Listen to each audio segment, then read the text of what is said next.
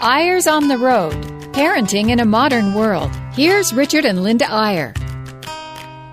Hello, Radio Land. This is Richard and Linda Eyre once again on Eyres on the Road. And right now we are in the airport instead of on the road. We are in Houston, and we're getting ready to board a plane for Bogota, Colombia, where we've never been before, which is exciting. We hope you listeners don't mind hearing a little background noise now and then, because our commitment is to try to do this show no matter where we are, hence the name Eyres on the Road. And today we're just about ready to go to Colombia, and it's a place we've never spoken to parents before. A rough count is that we've spoken to parents in about 63 countries, give or take, but never in Colombia before. And we're going through Bogota, but we're actually going to end up in Cartagena, for those of you that know Colombia. Wouldn't have wanted to go there a few years ago when it was known primarily for its drug cartels, but it's a much safer place now, and we're actually going to address a large association of international schools. International schools, as many of you may know, are schools that are private, and they're set up primarily for expatriates, where people are living in other countries. They might be embassy people, they might be corporate business people, but they have children who, for various reasons, they want to have a private education, not a local education. Oftentimes in these countries, the local education is not too good, and it's also entirely in the language of the country. And many of these expatriates have kids who only speak English or who only speak some other language, so they come to these international schools, which are very proficient in teaching language, but they also teach subjects in English, and they manage to integrate the children of these expats who are living abroad. And we like these schools. We've spoken at a lot of them to parents, but this particular trip is to speak to the administrators of a lot of these schools all through Latin America.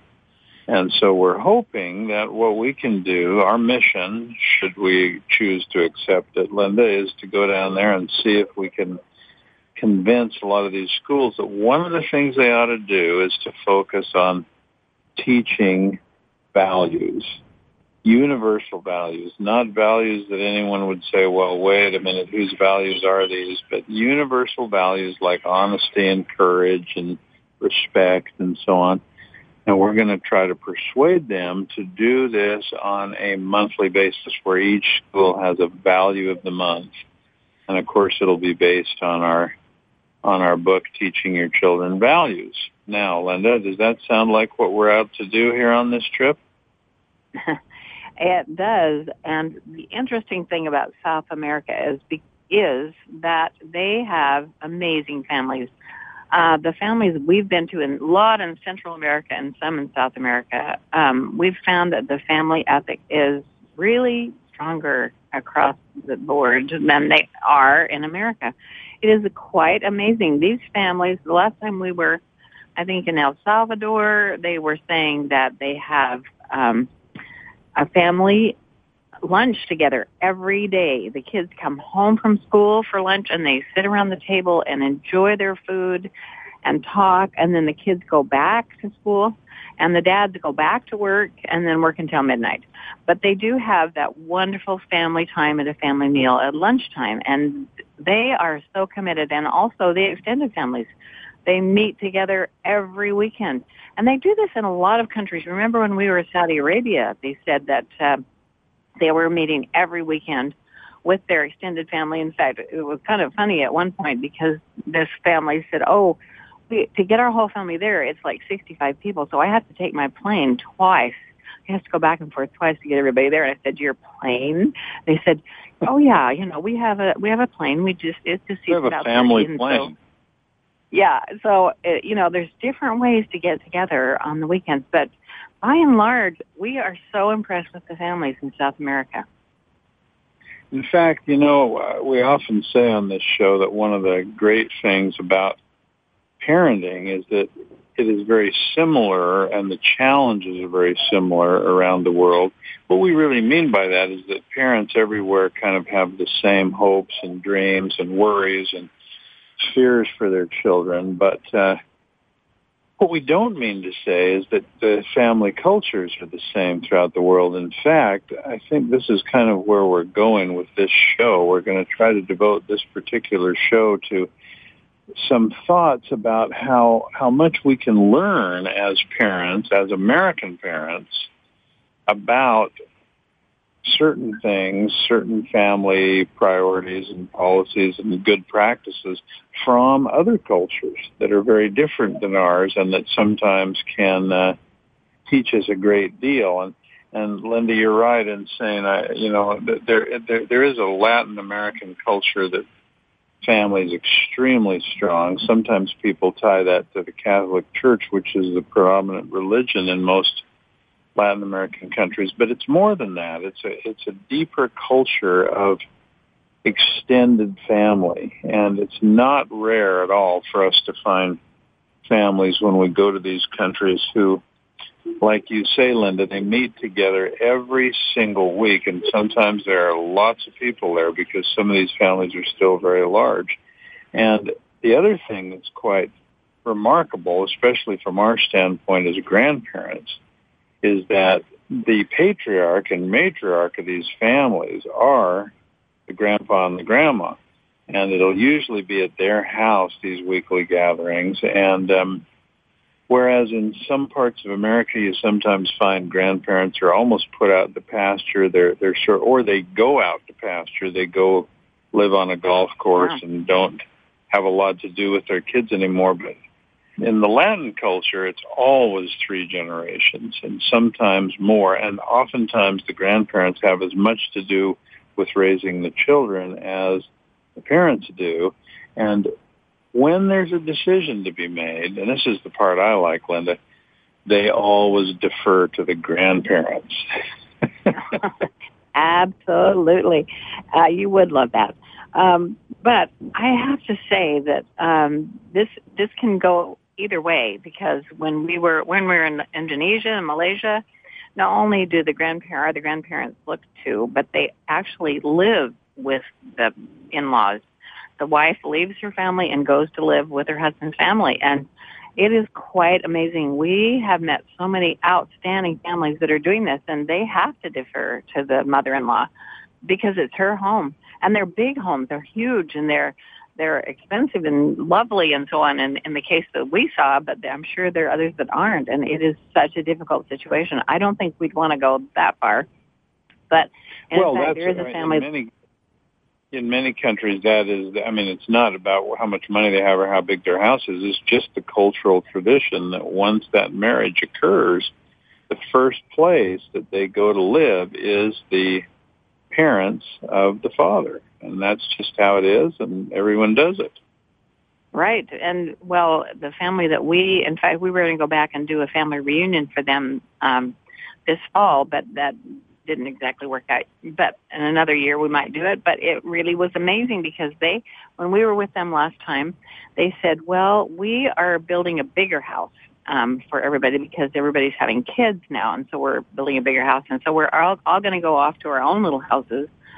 And then we're going to gather back together again. And then they wrote and said, well, guess what? We liked it so much being on our own that we've decided we're all just building our own houses, which is so unusual and so culturally different than what we do in the U.S. Well, again, it's that amazing idea of extended family. Another thing, and again, a lot of you listeners know this, a lot of you have traveled in Latin American countries, but another thing we admire about families south of the border, so to speak, is that their affection for each other is much more open and much more physical, if I can just say that, than a lot of Americans. And it's a marvelous thing. I mean, the abrazo, which is basically a big hug, replaces the handshake or the pat on the back or whatever. And there's a lot of open, demonstrative love shown for family members, even to the point of sometimes a lot of kissing, depending on which culture you're in.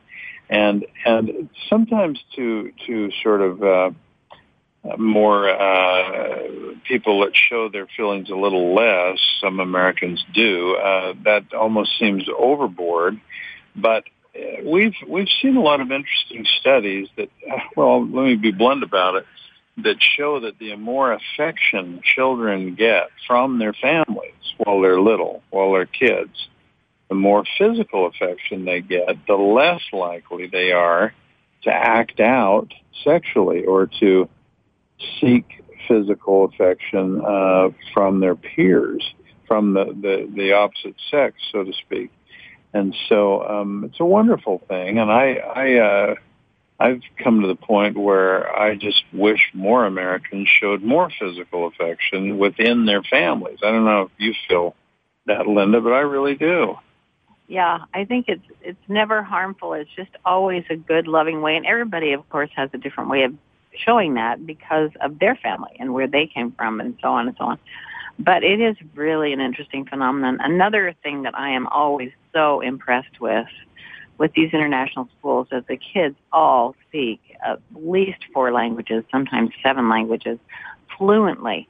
And it's just quite incredible because they're international schools. Usually they come from a different country. Often they're American kids who are living in Latin America. And so they speak fluent Spanish or Portuguese or whatever, but also many times it's from all over the world. These kids come with their own set of languages, and then they come into these international schools and speak English. And I think really all of the international schools speak English as their main language. Isn't that right, Richard? Well, yeah, but let's clarify. We're kind of talking about two things here. We're talking about these international schools because that's where we're headed on this trip, but we're also going to spend some time in this program talking about what we as American parents can learn from the parenting culture of other countries. And of course, that's not just the kids at the international schools because those are largely expats, but the kids who live in Chile or in Venezuela, or the families that live in Argentina or Paraguay or Colombia or whatever. And there is this Latin sort of loving nature. There's this gathering for family meals. It's much more rigorous, much more consistent than Americans do it. And there's this extended family thing that is really, really so remarkable. And even though the local kids may not know a lot of languages, it's pretty rare that they don't have a working, even young kids, of English and sometimes of French, depending on what country they're in, along with their Spanish. And it reminds me of the old joke, honey, that I'm sorry, but we're the butt of the joke on this one. But it's the one that says, you know, if you speak 2 languages, you're bilingual. If you speak several languages, you're multilingual. If you speak 1 language, you're American. And that is so true, which is why I am so impressed with these kids, because there's something about learning a language that changes your brain. I'm convinced of that. I mean, it's a way of learning that is just remarkable. When we were in the Czech Republic this year, those kids that we met with were going to an international school, but they spoke 6 languages. Both the teenagers, 17 and 15, spoke so many languages, but they were so brilliant. They spent so much time learning and thinking, and I think it does change your thought processes when you learn a language. But boy, do we feel dumb. 1 language.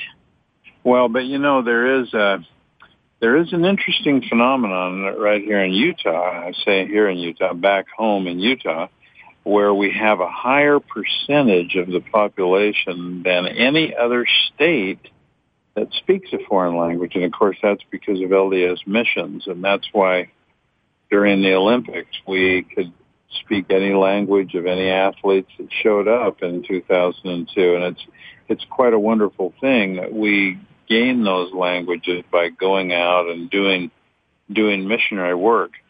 But then again, a lot of us lose them after we get home. But we're out of time in this first segment, honey. But when we come back, if you agree, let's talk a little about other parts of the world and customs of parenting and family traditions and cultures that we as American parents can really learn from and would do well, in many cases, to implement. All right, we'll do that. We'll be back in just a minute. And here we are, Richard and Linda, back for the second half of today's program of Eyres on the Road. And Linda, when you think of other cultures where we have been and visited with parents, and you think about things that we admired, things that we felt like, wow, I wish more American parents would do that, things that we thought were culturally probably better for kids and better for families than what we're used to in our American culture. What comes to your mind? What part of the world do you think of? Well, I think of so many families having dinner together. I just think that makes such a huge difference in your family culture if you really spend time with your family at dinner time. As Americans, gosh, we're just refueling. I mean, we're going crazy trying to get kids from one soccer game to one piano lesson to, the next trumpet deal or whatever it is. It is just, we're crazy. We get our kids so involved in things. And I just remember one year, it was the end of a soccer season, and we had 4 little boys in soccer, and they each had 2 practices and a game on Saturday. And honestly, I set them all down on the top stair. I'll never forget it. They were all squished together, and I said, you guys, I am so sorry. We are not going to do soccer in the spring. We have had it. We just cannot do it. We are not eating together. We're not talking. And they looked back at me and said, oh, good, Mom, because we don't like soccer. And I could have just wrung their necks, like, why didn't you tell me that before? And why was I doing that? Why was I driving myself crazy as a mom? Because we think we have to have our kids touch every single thing in case they might be a ballerina, in case they might be a great violinist. We're crazy. We really need to back off and let's talk about how we can have a dinner time together. And we don't even suggest parents try to do it every night, but like 3 times a week. If 3 out of 7 is not asking too much. We used to preach this on and on. Please get together with your family because we can see the good that it's doing in these families that are having dinner together every night in all these other countries. Well, and I think I was going to go to some specific other parts of the world, but I think that's a good place to start, that almost everywhere, whether you're talking about Asia, whether you're talking about Europe, whether you're talking about Latin America, Australia, the cultures really do. I'm not sure that Australia was quite as much. They're so Americanized, but in most of these other cultures, most of the other cultures with other languages, interestingly, where other languages other than English are the primary language, there seems to be this gathering instinct. And the kids are the same. The kids have the same problems. They have the same interests. They have the same sort of nature, but it's just so ingrained that they do get together and have dinner. And it's the time. It's sort of the thing that covers all the other problems, because if you've got a family that's going to eat together, even though they've got all these problems, they're going to at least address them occasionally around the dinner table, which is a wonderful thing. But let me move to another area entirely. Every time we go to Asia to speak to parents, we are impressed at the fact that again, it's not some conscious choice they've made, but their culture is to be more positive with their children in many ways than Americans are. And what I mean by that is if you watch families in this country, usually the kid who's getting all the attention is not the kid who's doing well or being polite or being respectful, although hopefully we compliment kids for that. But the kid that's getting all the attention is the one who's out of line, who's acting up. And we talk so much about discipline and about punishment and about straightening out this kid that has a problem. You don't hear that I hope I can explain this because it's really very different. But what you hear more of in Asia is a lot of praise for the kid that's doing well and a kind of a cultural ability to basically ignore the kid who's acting out of line. Now, of course, if it's flagrant, you've got to do something about misbehavior. But you see a lot of parents who've learned, or at least their culture has taught them, that what kids hate most is to be ignored. And if they're getting a lot of attention for cutting up or for acting out or for being a bossy or just whatever their little problem at the moment happens to be, it actually is going to perpetuate the problem. I always love to tell that little story, Linda. You've heard it so often, you probably want to put your phone on mute while I tell it. But the time I was in a home in Japan, and there was just this little kid who was just screaming and yelling and throwing a tantrum, and I couldn't even talk to the mother, and I kept wondering, when is she going to discipline this unruly child? And she never did. She just totally ignored him. In fact, when it got too loud, she sort of pushed him. He was on the floor, and she sort of slid him into another place and closed the door. It turned out it was a closet.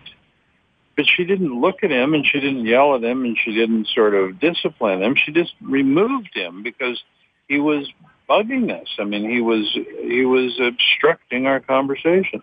And I'm like, whoa, that was interesting. And then what happened next was even more interesting. The little guy got his act together, stopped crying, came out of the closet, stood politely and patiently by his mom until there was a little break in the conversation, and then said, "Excuse me, Mommy." And now she pays attention to him. Now she looks at him. Now she gets down on one knee and looks him right now and says, "Yes, honey." And is ready to listen to him. But she was not about to listen to him or even acknowledge him while he was being impolite and throwing his little tantrum. And I thought, whoa, that is a whole new approach to parenting. I've got to try to emulate that more with my kids. Well, it sounds easy, but it is the hardest thing in the world to do because the squeaky wheel gets the grease. I mean, if they're in your face, it is so hard to ignore them. But I agree that that's the best thing you can do is just remove them. I mean, everybody does time out, and that's a good thing. But, I mean, just from the conversation, just get them away from that conversation, give them some time to blow off a little steam and just be alone and figure out that they are not going to get what they want until they calm down. So it really is a good idea. It's just so hard as a mom to do that. A mom who's written a book called I Didn't Plan to Be a Witch. I mean, really, it is so tough. They just drive you to the edge, and then you sometimes fall over. But anyway, I did want to just underscore that, though. That is a cultural difference. Almost everywhere we go in Asia, we see that sort of flip of parents trying, maybe harder than we do in America, to give attention to positive behavior and to ignore negative behavior. And let me just quickly add that the thing we always comment on, Linda, when we're in Europe with parents is, and part of this is just the way their society works, but they seem to really, almost to the point of doting on their children. Part of it is they get longer vacations than most Americans. They take a lot of extended family trips where they have a lot of communication with their kids. And they also, I mean, I'm sort of making an excuse for us, I guess, they tend to have much smaller families. And if you've just got one or two kids, it's a little easier to, dote on that child and give him a lot of attention, a lot of time, a lot of your focus.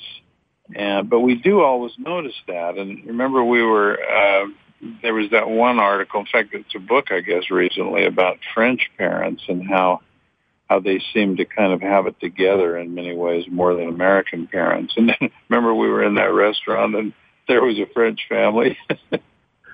Oh my goodness. It was Raising Bebe, I think. And it's a book about how calm and so on the French parents are. and that their children are just so good and, orderly and polite. And so we went to a restaurant across the street from our hotel, and while we were talking about this. Yeah. No, it was just this no was in the in States. San Diego or somewhere. Yeah. Right. And while we were talking, this cute family across from us had two kind of teenagers, like 13, 15, and they were so cute. We thought, now that goes to show you there are some American families that are just wonderful too. So they stood up and walked past us on their way out, and they were speaking French. It was really, a balloon popper. That was pretty funny. But these half hours go by so fast, Linda. We're out of time again, but let's just end with kind of a summary that parenting in many ways is the same all over the world, but in many ways we can learn from the cultural patterns and habits and social norms of other parents in other parts of the world, and we should do it. We should put together the best of all worlds and do our best with our own kids. And you know what? We'll have a lot more to say next week because we will have been in Bogota or Cartagena for a few days, and then we're going up to Canada. So we'll have some to add next week. See you all then. See you then.